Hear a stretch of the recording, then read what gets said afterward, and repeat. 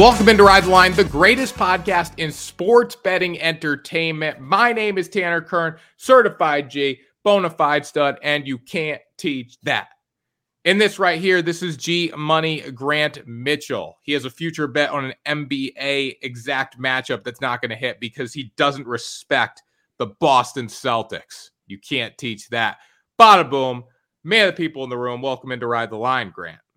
I will happily take my Nuggets Bucks NBA Finals future pick, Tanner. Thank you very much. Let me see Jason Tatum take down Giannis and Dame head-to-head, and then I will respect the Celtics. He's already done Giannis. He'll take down Dame anytime. Anyways, we're not talking about NBA today. We will next week, though. We're probably going to start doing some live shows just to let you guys know. We're going to talk about the day of sports at hand. We can talk about the football game that day or the day after. We'll also talk about Maction. We had a snow Maction game last night. We got a lot of fun stuff happening in the sports world. So we're going to not only do football, we're going to do everything starting on Monday. So make sure you subscribe and look into that. Another thing, Grant, Josh McDaniels doesn't have a job anymore. Neither does the GM for the Las Vegas Raiders. You said it was well-deserved. I agree with you. Why do you think it's well-deserved? I think it's well-deserved because Josh McDaniels has one of the worst coaching records of any coach in the history of the NFL, and that's not my opinion. You can go look it up. His win percentage is extremely low. The Raiders just make a series of puzzling decisions. First, they bring in a guy in John Gruden who's been out of coaching for a decade. Then they replace him with somebody who willingly tied himself to Tim Tebow in Denver and now willingly ties himself to Jimmy Garoppolo in Vegas. It was just a mess to begin with. The players aren't happy. The star players, Max Crosby and Davante Adams, are saying it shouldn't be like this. You know, they're flirting with the idea of not wanting to be there. I also think the Raiders probably could have dealt Davante at the trade deadline. Now, I'm not saying that McDaniels himself is responsible for that not happening, but him and the general manager, I feel like at least had some sort of input on it. And if you're the Raiders, you could have gotten a pretty good haul there because a Super Bowl contending team would have given you a lot for a guy in Davante Adams who's a top 3 wide receiver in the league. So I think it was about time. This team was clearly going nowhere. You need to blow up the head coach. You need to blow up the quarterback. You need to blow up a lot of that defense and start over. I like the move to not trade Davante Adams now that they fired McDaniels. I like the move a lot more because everyone's like, trade Davante Adams at the deadline, get rid of everyone, but nobody was talking about McDaniels getting fired either. So now you fire the GM, you fire the coach. The talent's there. You give me a good quarterback, the talent's there. You can make some plays. And you know what? With Jimmy G, I don't think he's as bad as we've seen. Like, I don't think they're scheming him the right way. I don't think they're scheming Davante Adams because if you go off the logic that Jimmy Garoppolo is a bad quarterback. I'm not saying he's a good quarterback, but if you go off the logic, like you could say Davante Adams is a bad wide receiver because he's not getting the football either. Like they're not even finding ways to get him the football. So I think with a new coach, I think it's the right move not to trade Davante Adams. See what you can do possibly next season, then you can get rid of him next year if nothing goes your way. I disagree with that assessment. A receiver is a dependent position. He is dependent on the quarterback to give him the football. So maybe they're not scheming for him properly, and maybe they're not maximizing Garoppolo's strengths, but Garoppolo's strengths are still very limited. I don't think there's a world in which you can make a case he's a top half quarterback, no matter who the coach is. So going back to keeping Davante, though, I guess you want to, have some sort of outlook for the next couple of seasons, and I get that, but I don't know. I just don't see this team going anywhere anytime soon. And if that's the case, you don't need to be spending all that money on a wide receiver. No, but I don't think anyone wanted to take the cap either. Like, well, that's it's structured a little bit strangely. I think he's only making like $2 million the rest of the year. And then it goes to like 17 next year. And then it's 70 the next 2 seasons over that. So it's very much backloaded. Yeah. So some team would have to take that on, and they probably just don't want to do that. The 49ers make a splash going after Chase Young. Your whole Commanders defensive line, it's non-existent anymore. I wouldn't say that. Deron Payne and Jonathan Allen are very good defensive tackles. And honestly, I don't mind the decision from the Commanders, but I also love it from a 49ers perspective because you get Chase Young for a 3rd-round pick after Montez Sweat goes for a 2nd. Honestly, I think I think Montez Sweat was tremendously underappreciated and undervalued by a majority of the Commanders fans. He had a better tenure with the Commanders than Chase Young did. So I think the compensation does make sense, but it's still a good move for the 49ers because you paid all that money to Nick Bosa in the offseason. He hasn't really delivered on that statistically speaking. He has impact on the game. Opposing offensive coordinators have to double team him. They have to scheme for him, but he's only gotten to the quarterback a couple of times. You get Chase Young. This is a buy low, sell high sort of move where if you get him humming and you keep his injury problems out of the way, then he can become that guy that we saw who was drafted second overall. And then also his presence there just means you're allowed to rest Bosa or whoever else on the sidelines more often. So when they come in the game, they're fresher and they are able to have a greater impact. So I like the move a lot for the 49ers. I like the move for the 49ers because they can afford to give up the draft pick. They don't have control of him next season, so that's a good move for the Commanders too. I don't like the move from the Bears, though.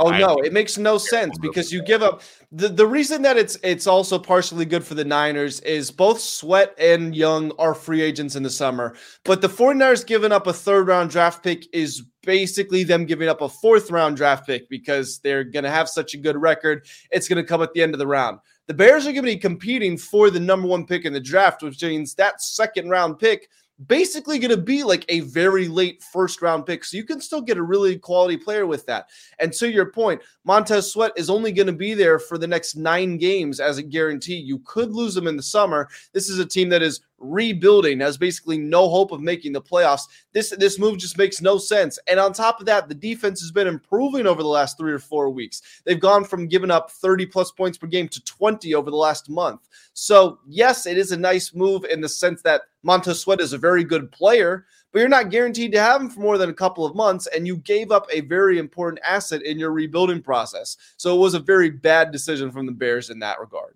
They did double their sack total with him on the defensive line. So it was 6.5 for him. The Bears defensive line has 6.5 this season. So they got better. It just wasn't the smart move for the future. But trade deadline, Josh Dobbs went to the Vikings. I don't think anyone really cares about that. I was hoping Jameis got dealt. You've been a big Jameis supporter for a while now. He's that guy. You telling me the Raiders wouldn't be better if they had Jameis Winston playing quarterback? Absolutely, they would be. They'd be a lot better. Jameis is a good quarterback. Jameis is good enough to be a starting quarterback in the NFL, but he's a really good backup. He's a really good backup. Yeah, 100. Jameis is definitely a starting caliber quarterback in the NFL. I don't disagree with you at all. But I think the Patriots would be better with Jameis Winston too. I think You don't want to see your guy Mac Jones? Mac attack? No. Give me someone else. You know what? I'll take Jimmy G over Mac Jones, I think, honestly. They're both pretty bad. I think it's apples to oranges at that point. I think they're very, very similar players. You know what's crazy, though? Looking at stats for this Titans-Steelers game.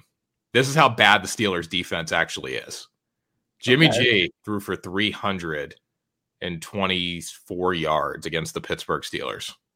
They are the most defense. typical bend don't break type of defense. That's what they are. They give up a ton of yards and they turn the ball. They create turnovers, but they give up a ton of yards on the ground and through the air.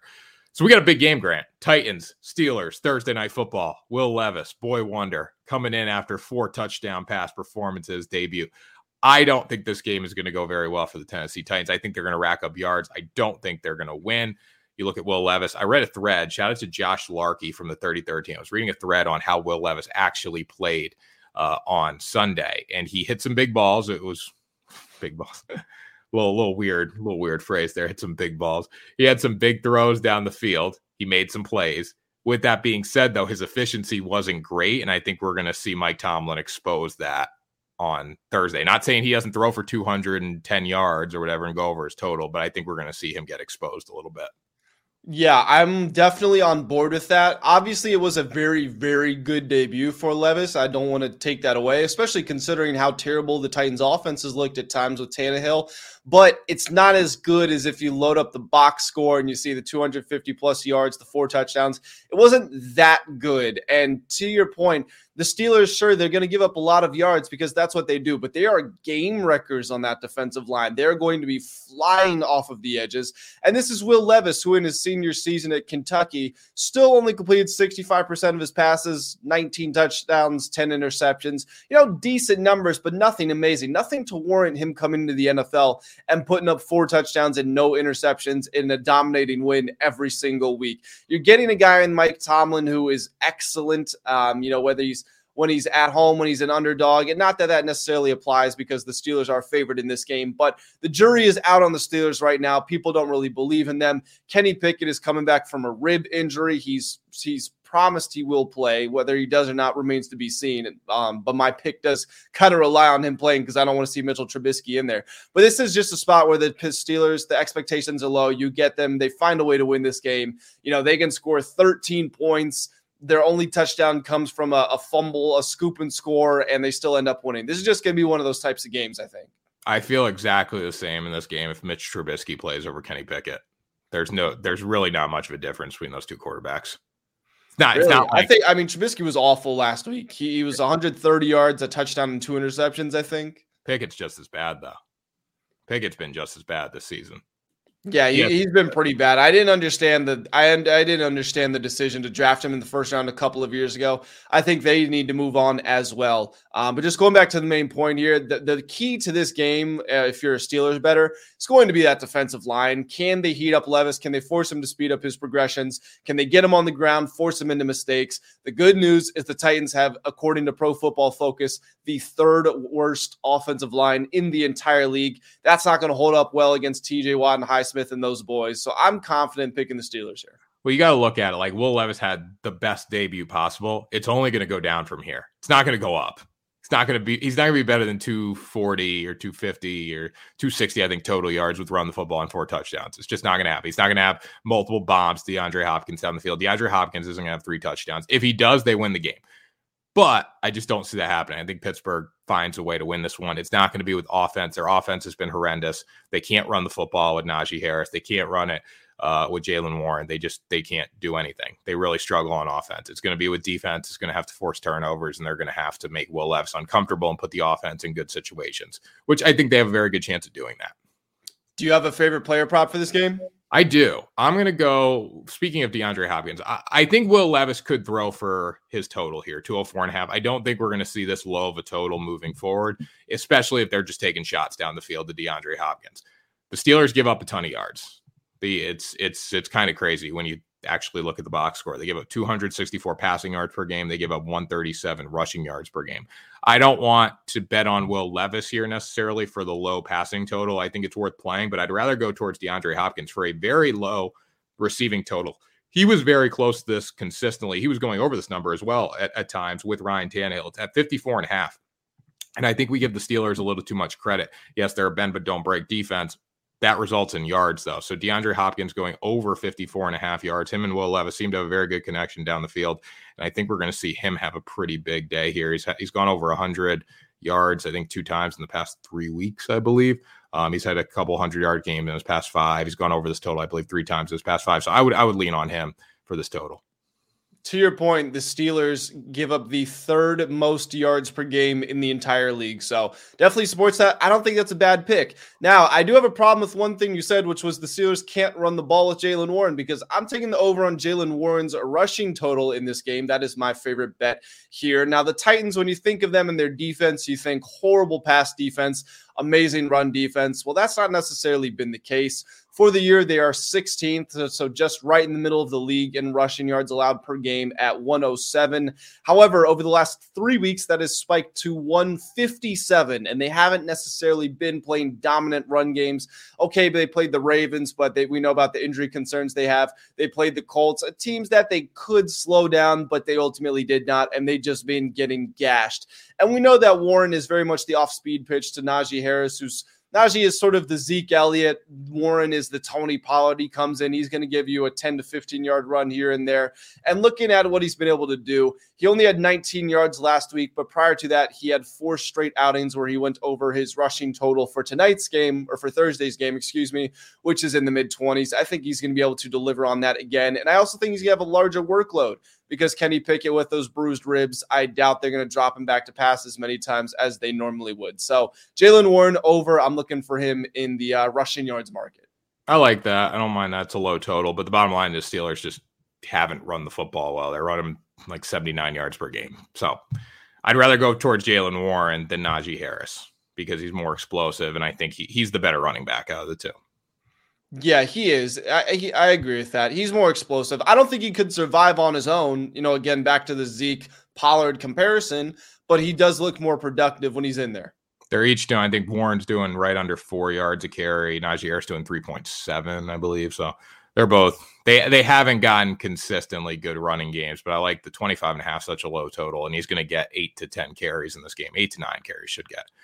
Hey, Tanner, how about that Laporta Lions money line parlay that I told you about, by the way? That was nice. The Raiders didn't come through for me.